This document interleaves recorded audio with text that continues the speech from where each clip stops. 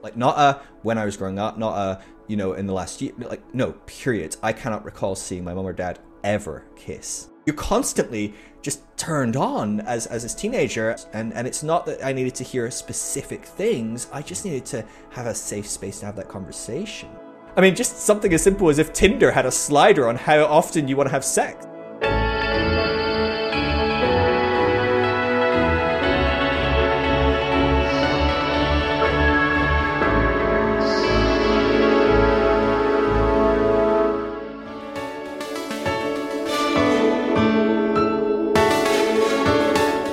Refreshingly real, refreshingly honest, refreshingly human. A podcast about human connections, shared experiences, and finding that line of humanity. With your host, Hannah Pillow.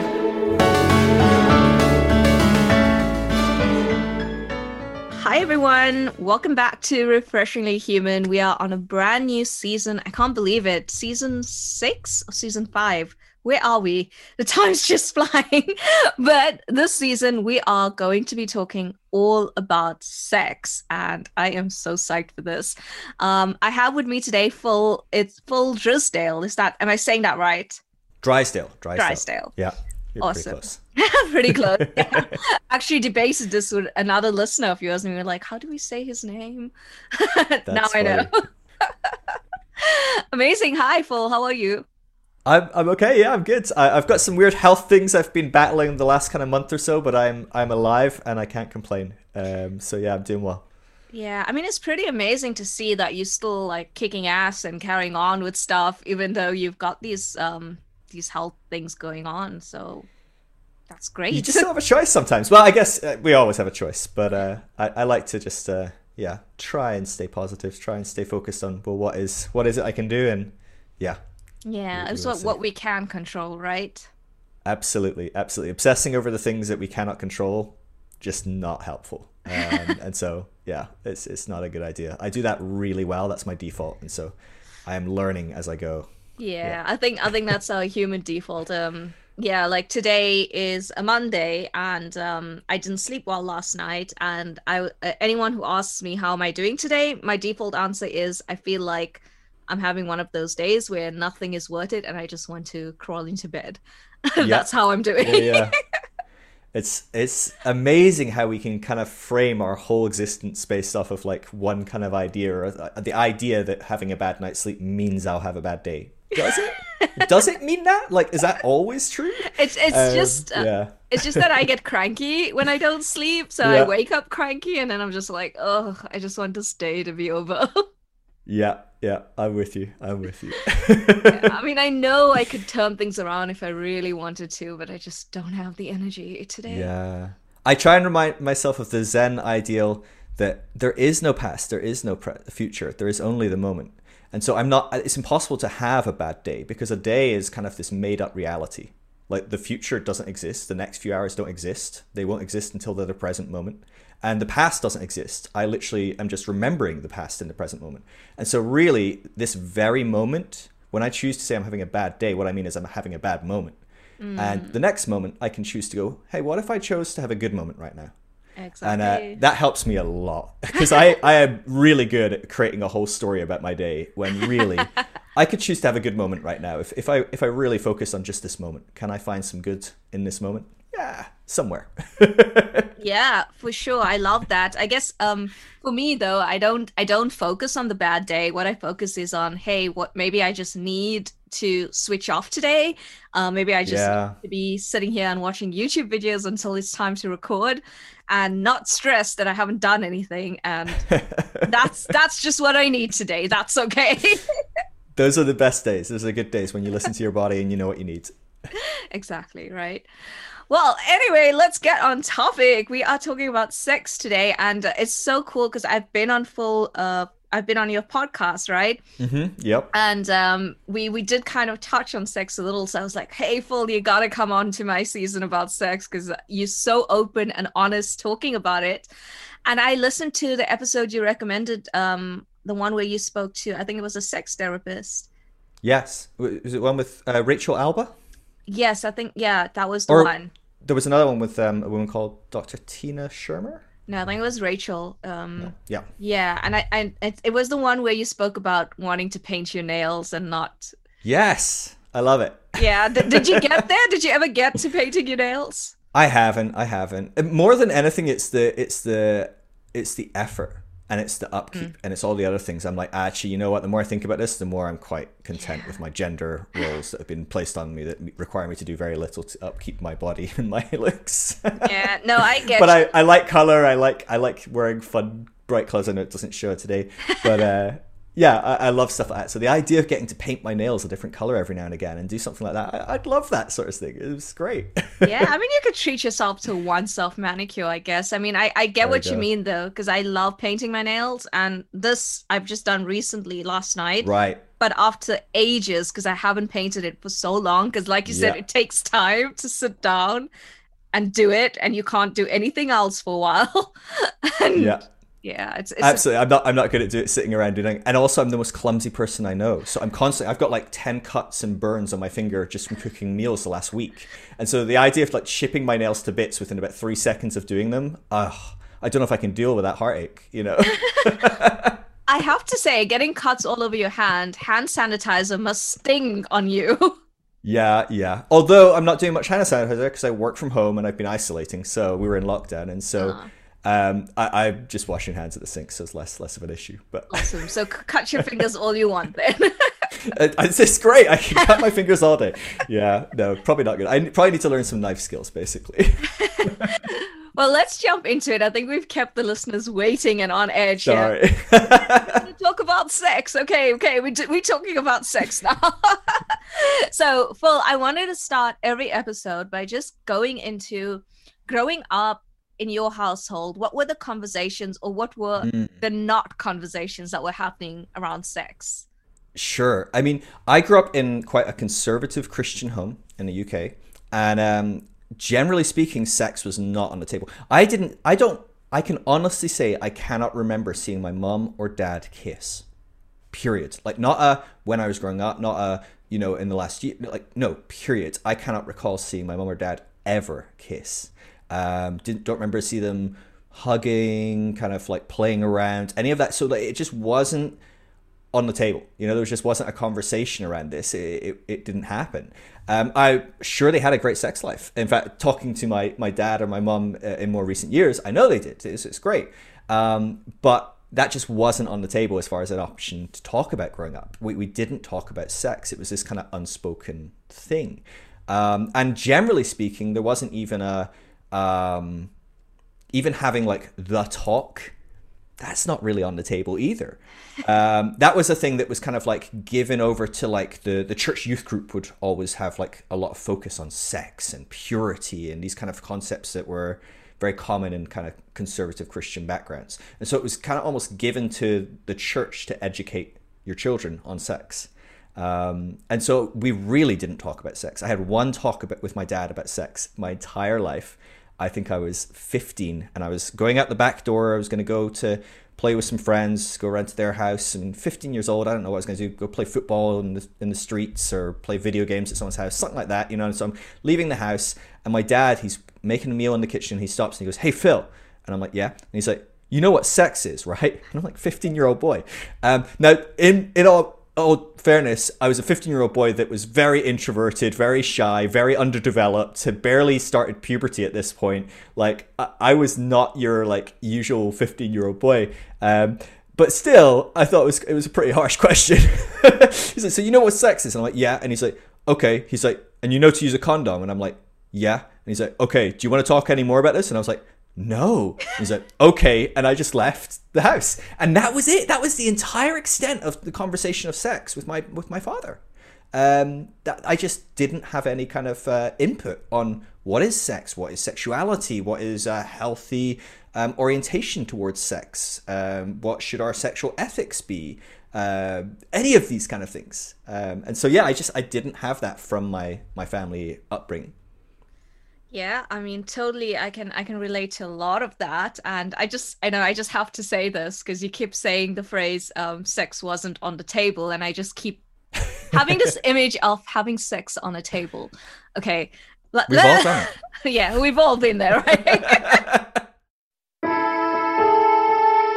I just want to interrupt you listening for a brief second just to remind you to check out my social media pages. I'm on Instagram as Refreshingly Human Podcast and Facebook as Refreshingly Human. You can also check me out on LinkedIn as Hannah Pillow.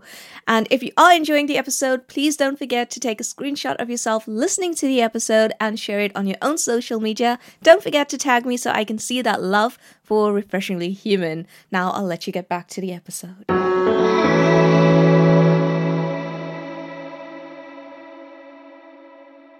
I want to go back to so you said you never had like a healthy conversation about sex growing up.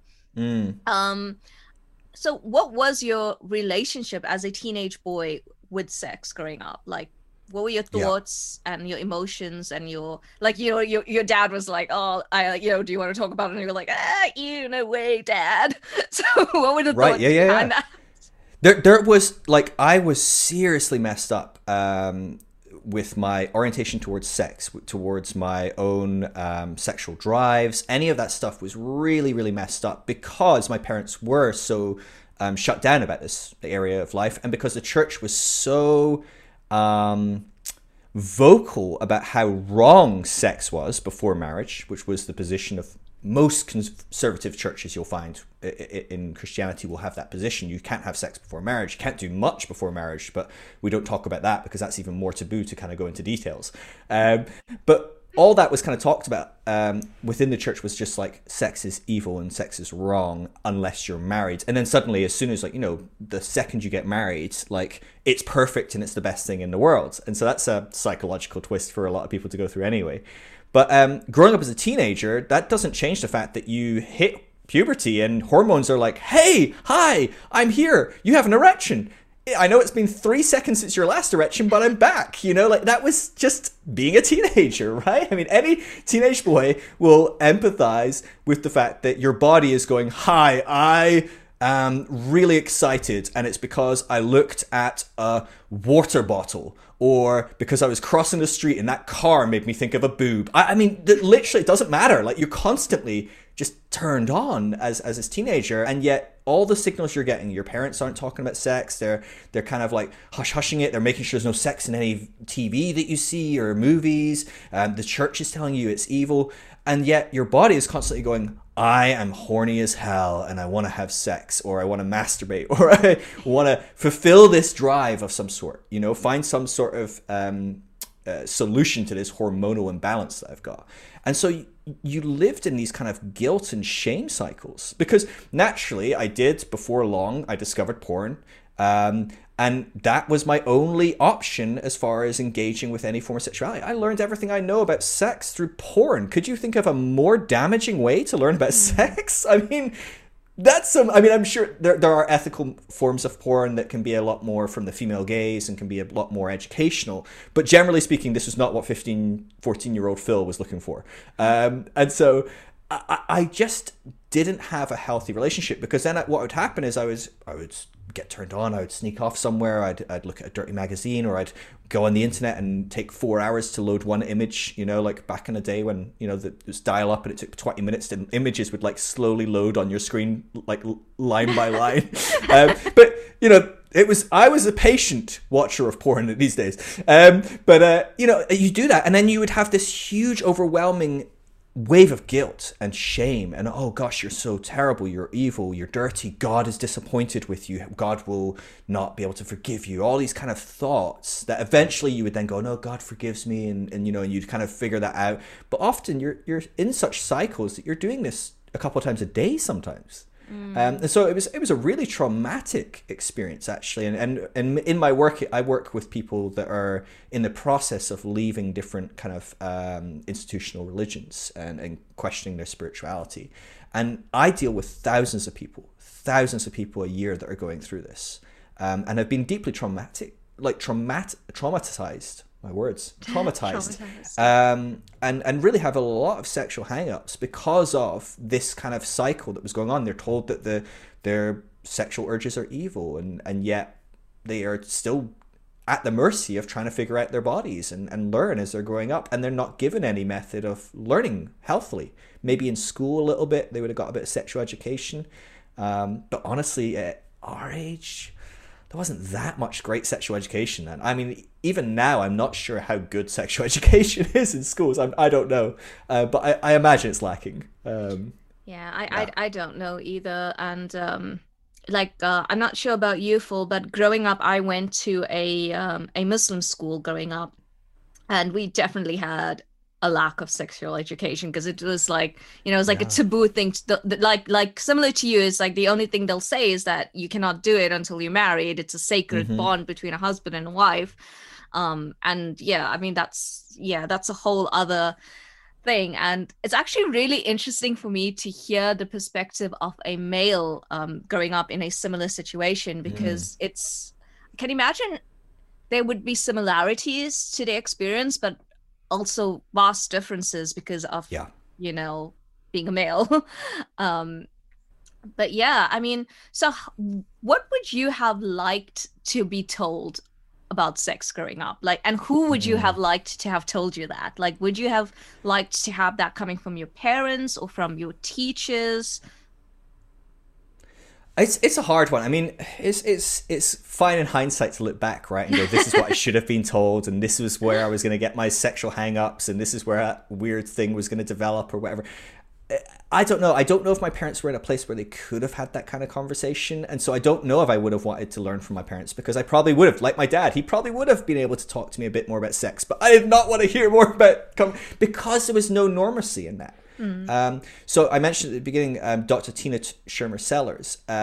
She's a sexologist. She works with people in the area of healthy sexual kind of orientation and understanding. And she says that they've done studies on parents to children's relationships, and the number one correlation to having a healthy relationship with your parents when you are an adult is if they talk to you throughout your childhood about sex.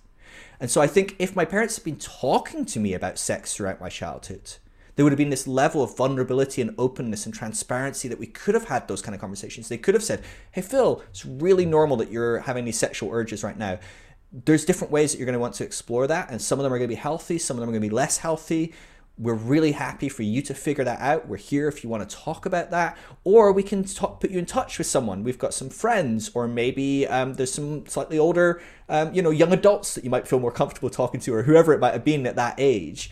I think having some sort of signposts would have been tremendously helpful. Being able to be told, look, it's really normal that these urges are happening. This happens to everyone, and it doesn't happen to everyone because they're deeply evil and whatever. It's a natural part of the process, and it's also really important and natural to experiment with that and figure out what is my sex drive, what is my sexuality, what do I like, what do I not like. These are really important things that when you show up and you do bring it to the table, right, when you do go, oh, I'm married now, or I'm in a committed relationship, or whatever it might be, right, but in that context I was only going to ever imagine this being married as a young kid growing up in a conservative home.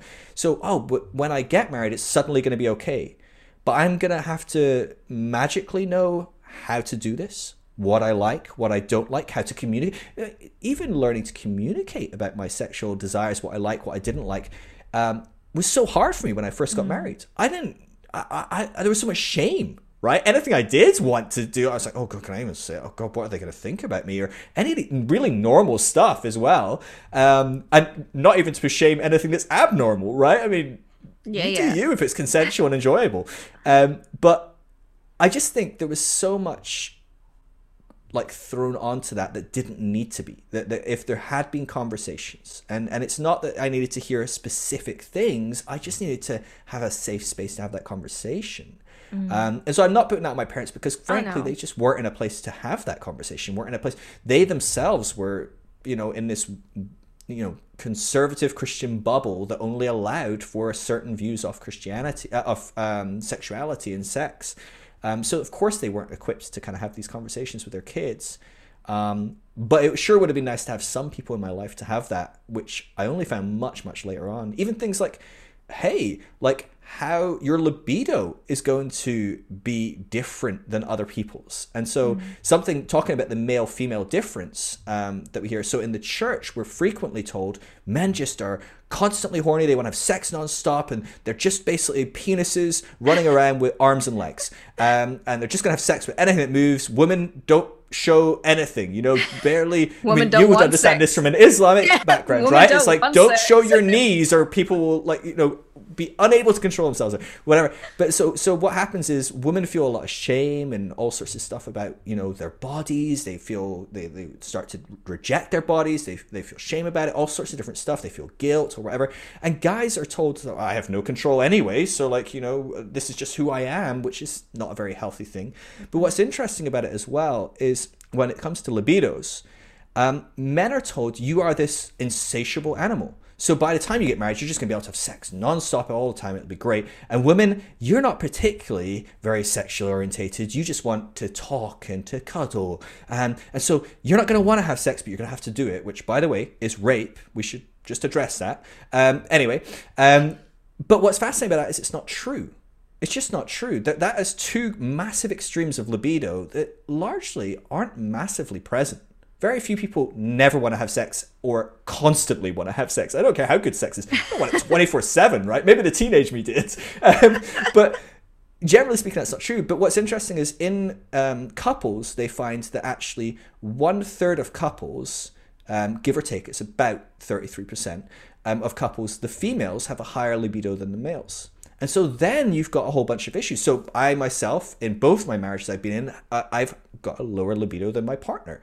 And so what happens, it's easy to happen at least, is then you go, oh, I'm supposed to be wanting to have sex. Was there something wrong with me? Is there something wrong with this relationship? Is there something wrong with my wife or me or what? And then the females that are told, oh, you're never supposed to want to have sex. Well, they grow up from a teenage girl all the way through and into their marriage questioning their selves, and they go, oh, is there something wrong with me? I'm actually quite sexual. I would like to have sex, or I want to masturbate often, and I am horny, and I want to explore my sexuality, and everyone's telling me that I shouldn't have that drive. And so these kind of conversations need to happen. We have to talk about, this is normal, this is what it looks like, and there's a whole spectrum of reality here, and you're going to fall somewhere in that spectrum, and wherever you fall, that's okay.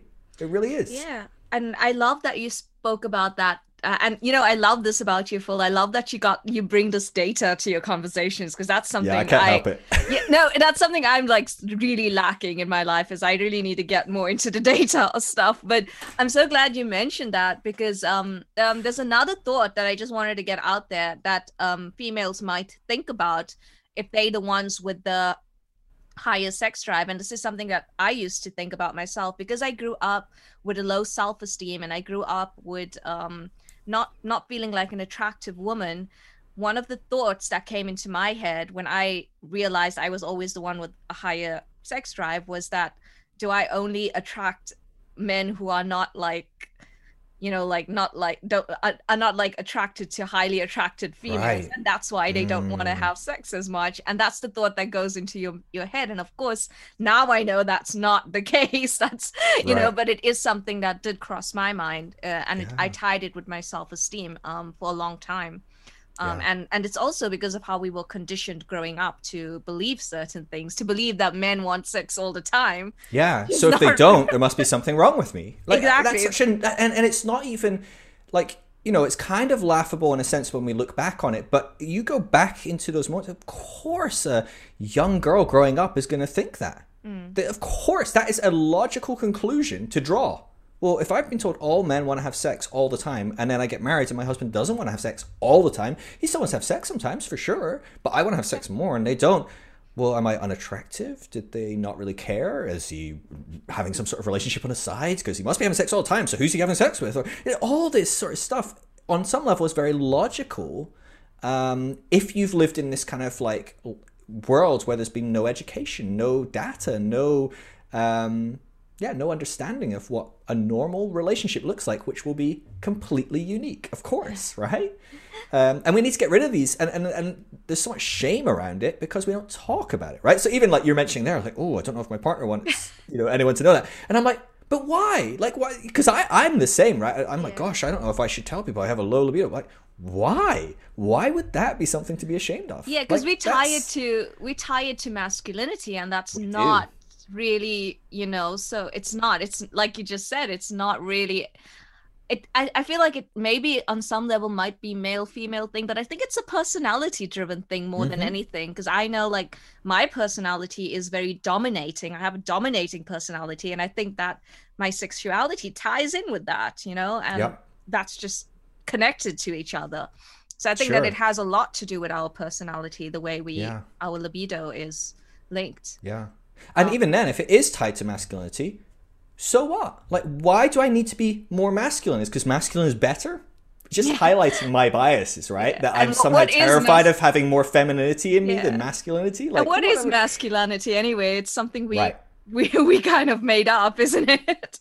Absolutely. Yeah, exactly. So it's Yeah. just it's so much is there's so much shame in all of this stuff. And I think that's what more than anything, that's what the lack of conversation about this has bred in me that I've had to kind of walk through and navigate.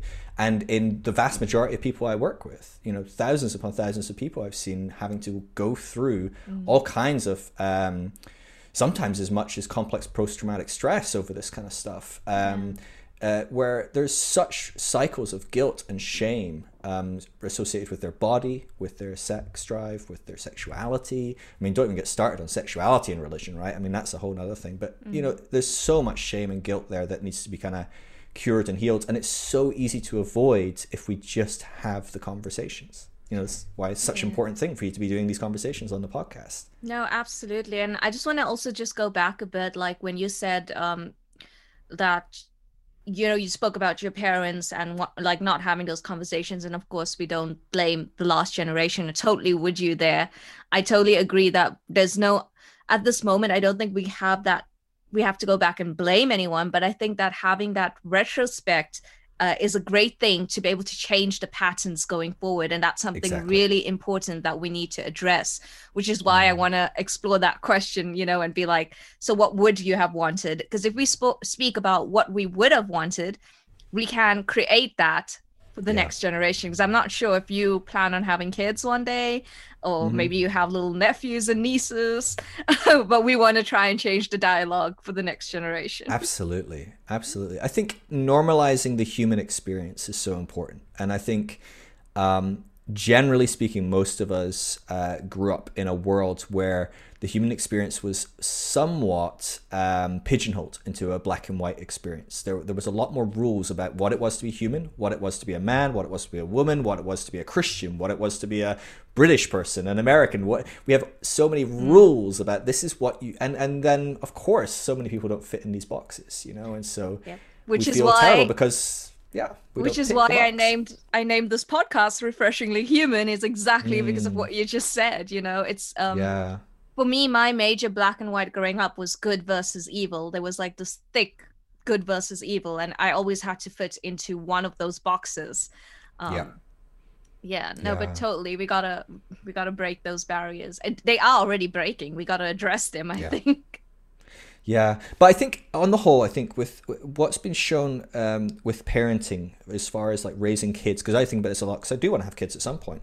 But what's been shown, the data that is shown, is that generally speaking, you don't have to worry about what to talk about with your kids. They'll talk with you about what needs to be talked about if you create that safe space. If you're open about your own sexuality, if you're open about your own lives, that even that will bring up like hackles on people's back, just going, wait, what? Talk to my kids about having sex? It's like, yeah, obviously make that age appropriate, but I think it's important for you to be able to talk to your kids and go, hey guys, me and mom are going to the bedroom and we're going to have our private time right now. You can go read your book, you can do whatever, but it's important that we have our special time to connect and have sex. And that's something that we do as grown-ups, and that's good. And there's different ways you can talk about that, look at that, but let's the sexologist I was talking about, Tina Shermer, she's got lots of stuff on how to do that really well and healthily.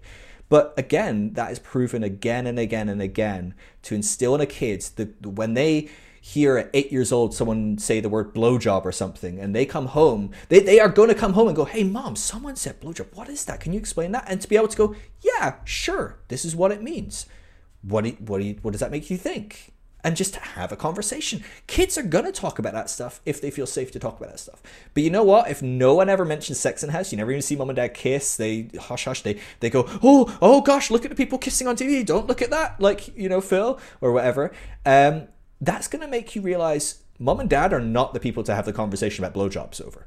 Right? Let's be honest. This is not the this is going to be awkward as hell if we have this conversation, because they don't know how to have a conversation about the fact that, I don't know, two people in the TV show we watched just went home at night, and then the cut scene was they were having breakfast the next day. They don't even know how to talk about that, right?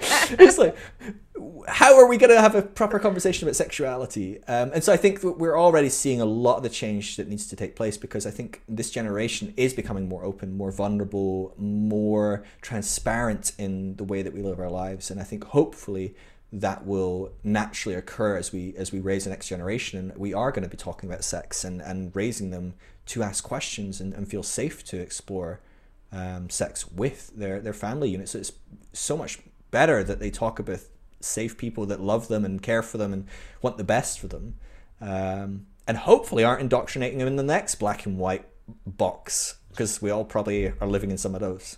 Oh yeah, hell yeah. Everyone lives in one box or the other for sure. Yeah. No, I love that. I definitely think that, you know, parenting, a whole other topic, which I would love to cover on this podcast as well. But yeah, definitely I love what you said about, you know, the child will come to you. And I've actually seen that so many times where, you know, you see that kids are so naturally curious that they do. I remember myself as a kid, I used to ask so many questions and I used to get shut down a lot. And you see the kids now, the questions they come up with, they're just so curious. They want to know everything. Yeah. And if we address them and we talk to them, they'll keep coming back 100%. So Phil, I want to go back to your story. Like, so you had like maybe an unhealthy relationship with sex growing up. So what happened, if you care to say a little bit about like when you did get married for the first time, what was your experience like then? I'm pretty sure, much like anyone else's, pretty crap initially. Everyone's, because it literally was my first time having sex. I'd probably experimented in a whole host of other areas sexually, and the whole conversation of what sex is, but sexual intercourse, it was my first time. And so it was messy, it was confusing, it was pretty crap probably for both parties. And I had to learn and figure out what I was doing. But so did my partner, who also grew up in this environment. So we both largely didn't understand our bodies, largely didn't understand what we were doing, didn't really have many people to overly talk to, because we both had so much shame over stuff like this. So we didn't know how to have those conversations. So then you're trying to self-learn. You're like, I don't know, looking up online, or, you know, asking in subreddits on Reddit or something, going, oh, what should I do? Help. Or buying books. And all these things are really good things. They're great things. It's amazing the resources we have today, right? So we're thinking of a young kid that can't ask their parents because they're in a super strict religious home. Well, they can type into Google and then they'll go, oh, cool, there's a refreshingly honest, refreshingly human podcast and talking about sex. Cool, I can click on it and I listen to it, and a young kid can have really helpful, healthy information like that, which we just didn't have access to that kind of stuff growing up. And so that's good, and I think it was really helpful for me that I had a lot of those things.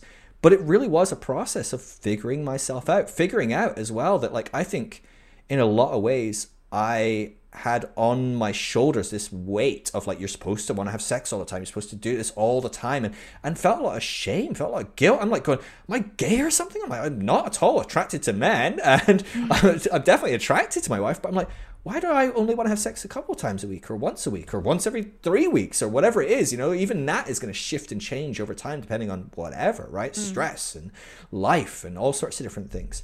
But those questions are just hounding me from every angle, because all of it is brand new. And so it was a confusing and complex time, and it was a great time. I loved having sex, and I loved exploring, and I loved it getting better over time and figuring out what to do. And oh gosh, this can last over 1 minute. This is amazing, you know, or whatever. These are all like natural parts of figuring out sex, you know. And I think that was painful, great, hard, easy. everything and anything Everything. was kind of wrapped into that whole experience. But yeah, it was a lot. And so yeah, I think, gosh, yeah, I can tell you, I don't know, I don't even know where you want to go with that. But like, yeah, it was hard. It was a really hard running and hitting the floor. And even just things like, so something that happens a lot with people that grow up in religious homes that have a lot of cycles of shame associated with their sex drive, because what happens is they know that sex is bad and they shouldn't have a sex drive, and they certainly shouldn't masturbate or watch porn or anything like that. And so what happens is they go through these cycles as they're teenagers, and they go, oh, I'm horny, so I'll watch porn and I masturbate and I have an orgasm, and then the second I have an orgasm, I'm no longer driven by this horniness, and I don't have terrible pervert evil, like, how stupid are you fell for it again, God's so disappointed. That sort of stuff is the language you have every time you orgasm for like 5 years, 6 years, a decade. You can bet you're going to bring some real hang-ups to the bedroom, right? Mm-hmm. So even just that, going, I just had really healthy, good sex with my wife, and yet afterwards I'm feeling shame. What is that? Mm-hmm. Oh, it's because you don't just flick the switch and it suddenly is as easy as that. You're bringing a whole bunch of institutionalized shame to the party. And so things like that had to be dealt with. I had to look at that and explore that. And honestly, I don't know if I really dealt with most of this stuff and got through it until I was into my second marriage, if not right before my second marriage. Like, it took me a long time to kind of deal with a lot of these hang-ups. Of course, it got better, and drastically better, but I don't think I was kind of mostly free from some of this stuff for, gosh, a decade. It's a long, long time. Yeah, that's really interesting. I think like for me, it was like the first marriage. Definitely, there was a lot of that going on in the first marriage, but by the time I was in my second relationship, I kind of managed to get through it very quickly with my second partner. And I think that has a lot to do with him as well, and just the type of person that he is, and the open conversations we could have, that really helped me to work through a lot of stuff really fast. So I was quite lucky in that way. But yeah, I want to go back a little bit to what you said about like not knowing what you like when, when you coming from a very strict background of not having like sexual relations before marriage, you don't know who you are sexually, you don't know what you like sexually. And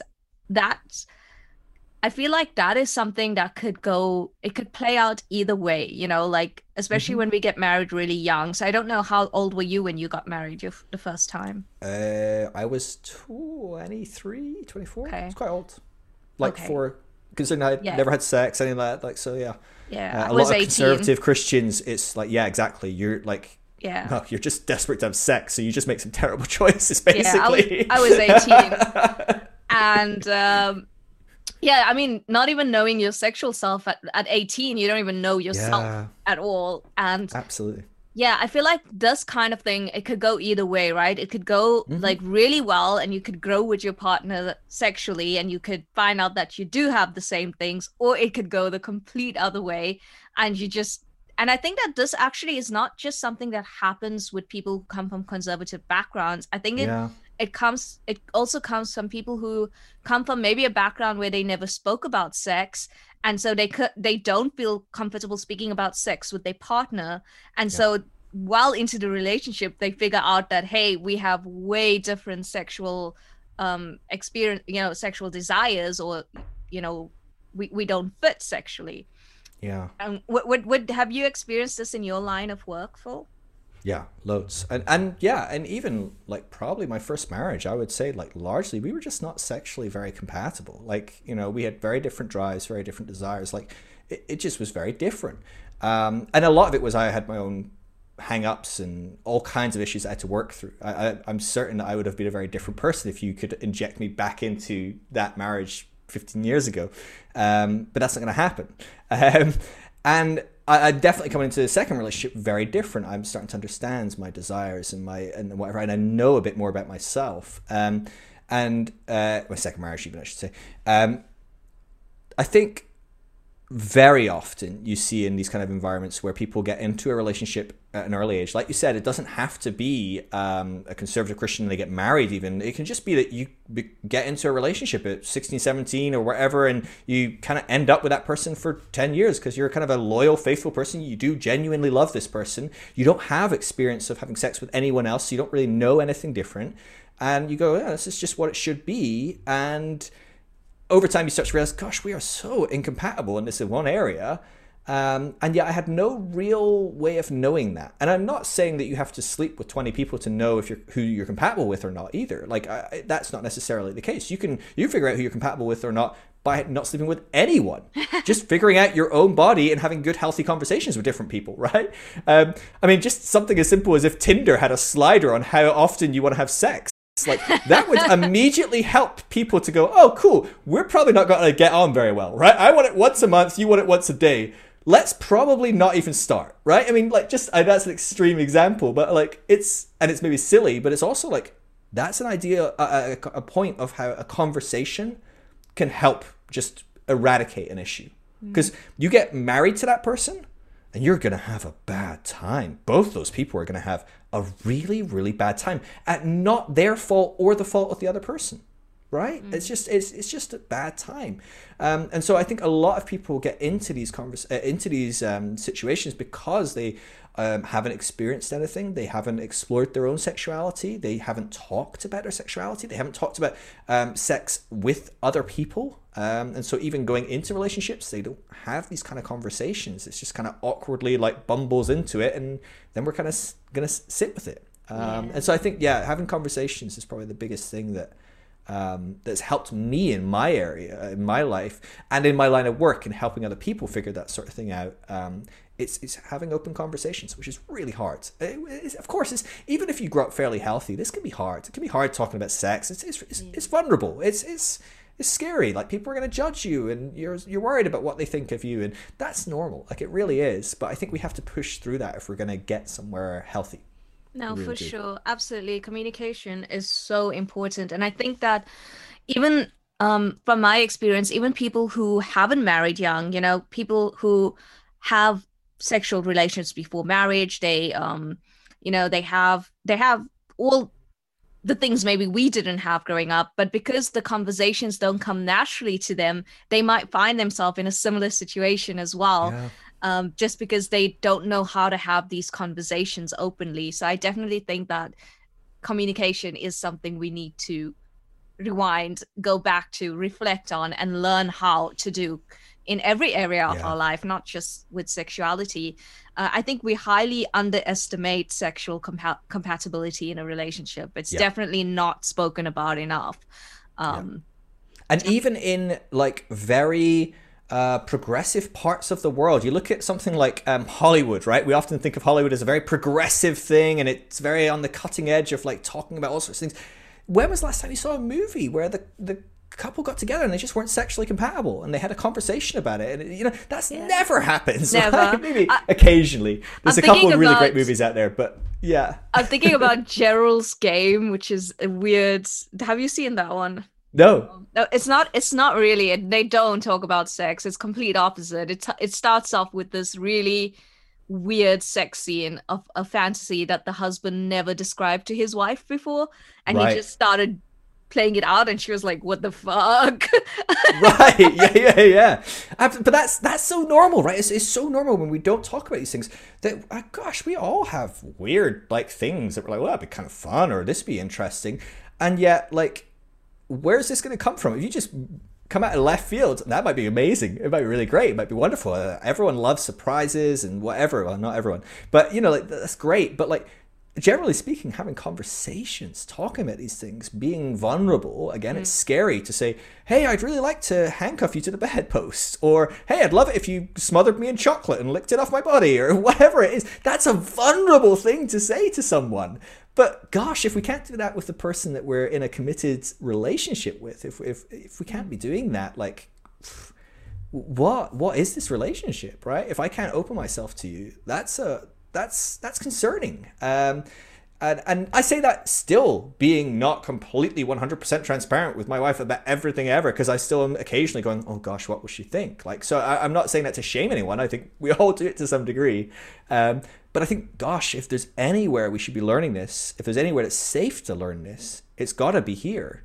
Again, obviously, a lot of people out there might be in abusive relationships, all sorts of things. I'm not talking about that, of course. I'm talking about maybe, a bit more of a healthy, safe relationship. But yeah, I think that's the place to be trying this. Gosh, if we're never gonna be able to do it with our kids if we can't do it with our partner, right? We're never gonna be able to talk with our friends openly about this and help them through their sex issues, and tell them about our stuff if we can't do it with our partner. Like that's the person we should be doing it with the most, for sure. So yeah, I think I mean, I'm not sure about you. Like after my first marriage, I kind of became enlightened to how important sexual compatibility is in a relationship. And it is definitely something I spoke openly about with my next partner, because it was like something that I realized was very important to a relationship. And I didn't realize that beforehand because of all the things I was told growing up. You kind of, I don't know, like you kind of think about marriage like is kind of spoken about like this magic spell where when you get married, everything just fits. It would just suddenly fix everything. Yeah, it fix. Like I actually remember one of my aunts telling me like I had an acne problem growing up, and she was like, "Oh, when you get married, it will get sorted out." So I was like, "Did she think that if I started having sex, my acne would go away?" Like, is that what maybe that was like some sort of reverse psychology where she was like, that'll stop her having sex because then she'll think if I secretly have sex with anyone, my acne will go away and everyone will know. I honestly don't know what she thought would happen. Like, that's really funny. It's so funny. I just always remember that. But yeah, they do. Like we are thought that marriage is like the spell. Yeah. And things are just gonna suddenly come right. And if they Which is often the exact opposite, right? You get married and you realize, holy crap, I was struggling to figure out me. Now I have to figure out me and a whole other person, right? Like what the heck? And the thing that's in between the middle of us, which is a whole other thing, right? This relationship, what is this? And I'm not sure about it's a whole new world. Definitely. I'm not sure about your culture, but for me it was figuring out myself, figuring out this new person, sexuality, and also figuring out his whole entire fucking family. Yeah. Yes. Yeah, I think that depends a lot, but certainly in my first relationship that was a dynamic. It was a great one, but an interesting one. An interesting one. No, I love it. I never regret a minute of my first marriage. Oh, I love it. Yeah, great experiences. Well, so full. I love this conversation. I really love how open you are with talking about sexuality. So I'm so glad that you came on. With all your work and your life experiences, if you had to pick like one takeaway that personally for you would be a game changer, what would that be? Gosh. Are we talking in sexuality or just in general across the board? Sexuality. Let's stick with sex. Yeah, gosh. I don't even know how to begin. It's such a hard question to think about. I think, generally speaking, it has to be learning to love yourself and learning to accept what is. I think we're constantly in a battle trying to fight what is. And generally speaking, what is. We need to learn to accept, oh, I want to have sex every 8 days. Oh, I want to have sex this amount of time. Oh, I'm attracted to brunettes. Oh, I'm attracted to men. Oh, whatever it is, learning to go, gosh, this is who I am. And I need to learn that and love that. And I think if we can invest time to learn who we are and love who we are, and sometimes loving who we are means changing. Like sometimes we love who we are and that will grow and flourish and change. Like I'm not saying, how you have to love yourself if you, I don't know, want to murder people or I don't know. Love yourself, and that should hopefully result in murdering less people. Or ideally no one. But if we can get it down from 10 to 1, I think that's a big success. Yeah, I think that's a huge thing. Learning to love who you are. If we can do that, and if the world can do that, I think we would have a sexual revolution. We really would. So many of the people I talk to that are really broken sexually ultimately boils down to the fact that they feel guilt and shame and embarrassment about who they are and their sexuality, their sexual kinks, their sexual desires. When generally speaking, I've not talked to anyone who has any reason to be embarrassed, shamed, or guilty. That they're just, it isn't there, and so it's just heartbreaking that that's the case. I have never, in looking back through my sexual experience and life, I've never, in retrospect, been able to find anything that was like a reasonable thing to feel guilty and shame about, and yet my life was like 20% guilt and shame. Like, gosh, I was like non-stop thinking. I thought about sex and had wrapped a lot of my thoughts in my life around this guilt and shame about being sexually active and having sexual desires and any of these things. That was a huge portion of my day-to-day thinking, honestly. Way more than I ever spent actually doing anything about it. I would think about how terrible I was. And so if we could start to undo that in people, and especially teenagers that grow up going, what the heck is going on? If we can help them learn, gosh, this is exciting, it's fun, it's good, and if looked at in that way and enjoyed, this could be an amazing thing, a really great thing. So absolutely, yeah. I love that. Definitely agree with that. That's deep. Yeah. That certainly was a big part of my journey, for sure, is learning to love myself. It solves so many things in your life, like from your sexuality to your self-confidence to your relationship with other people. I think everything just starts with learning to love yourself, and it's such a long journey to get there. I definitely think we do have to start helping others get there, especially for those of us who are maybe a little bit more where we want to be that way. We definitely need to help a hand to those who need it, all for that. So yeah, Phil, would you like to tell my audience where they can find you and exactly what it is that you do as well? Sure. People that want to find me, I'm best found on Instagram. My name is just Phil Drysdale, one word. Obviously one word on Instagram, but no underlines, no dots or anything. That's the best place to find me. I'm happy to chat with people on Instagram via DM. You can find all my other links, my website, phildrysdale.com and things like that. But generally speaking, I'm helping people that are transitioning out of, more often than not, some form of Christianity, having experienced toxic faith, toxic Christianity, religious abuse, different things like that. And so if that's not your wheelhouse, you probably won't want to find me, if I'm honest.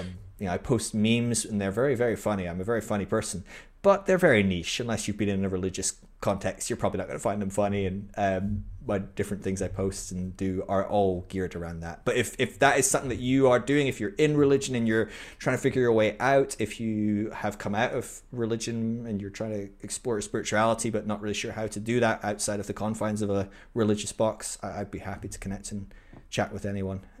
But yeah, that's where people are best to find me.